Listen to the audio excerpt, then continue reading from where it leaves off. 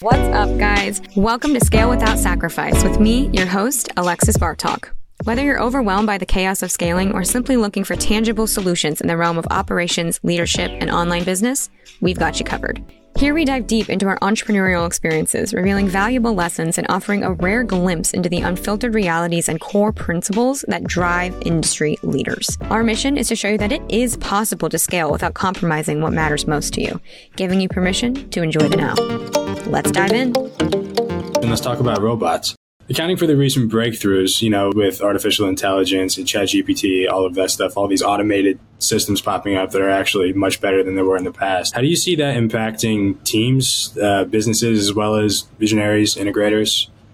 How's that going to change the dynamic of all this, you think, in the next 10 years? I think in the online space, in the last few years, the big thing has been hiring a setter. It's going to come together, I promise. But it's been like hiring a setter, hiring a VA, like someone to quickly solve problems, right? What's going to happen with AI is it's going to make businesses more efficient. It already is, right? Like if you're leveraging AI, I love AI. We leverage a lot of AI in our business, right? Where it just speeds things up. What it doesn't do is strategy. So what's going to happen is it's actually going to allow us to have, like from a fulfillment standpoint, let's just take that.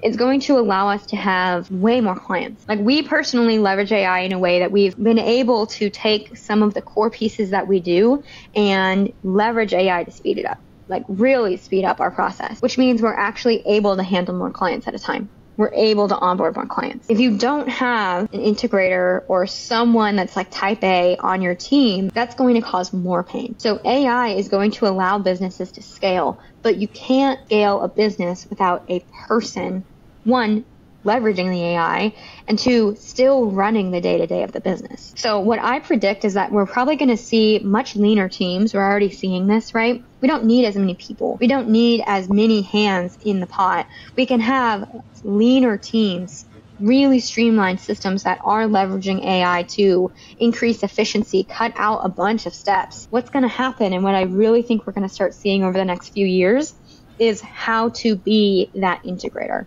how to be that EA or project manager that can do all of that.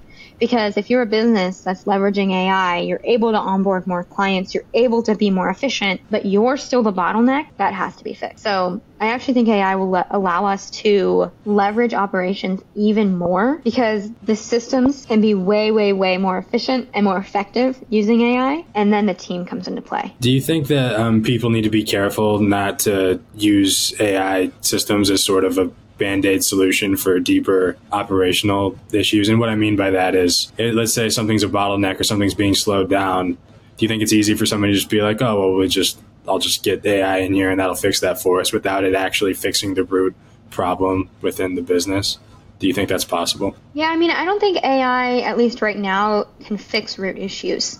I think it can give you ideas and it can support and it can kind of be like a catalyst, like it can make things faster, but I don't think it can come in and, like, perfect example, what I was talking about with the team audit. I have no idea of a software that could actually come in, look at your org chart, look at everyone on your team, look at all of the different personalities that we have, what they love, what they don't love, and turn that into a new strategy. Here's who we need to hire, who's who we need to fire. This is what I suggest we do when we move around and redo the org chart. There are AI recruiters. I've totally seen them. I think it's cool, but you still need a person to make those final decisions. And so I always say there's 3 levels of team. There's decision makers, there's delegators, and there's doers. AI can support in the doing, and it does. It's amazing. It totally supports in the doing. Cannot delegate, and it definitely can't make a decision. So the decision makers and the delegators have to be much stronger, and the doing, AI needs to be leveraged to support in the doing. So I think it would be a disservice to say, I mean, it's like the same thing as like copywriting,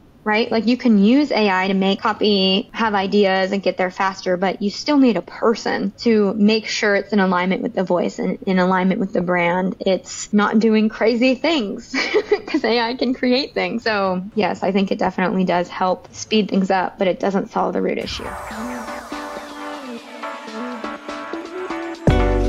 Thanks for hopping in with us for another episode of Scale Without Sacrifice. Remember, you chose this journey, and with every step, you're shaping the outcome. Hope you walk away feeling empowered, reassured, and motivated to tackle the challenges of scaling your business without missing out on life itself. If today's episode resonated with you, then don't forget to subscribe and share with others who'll benefit. We'll be back next time, and until then, just remember, enjoy the now.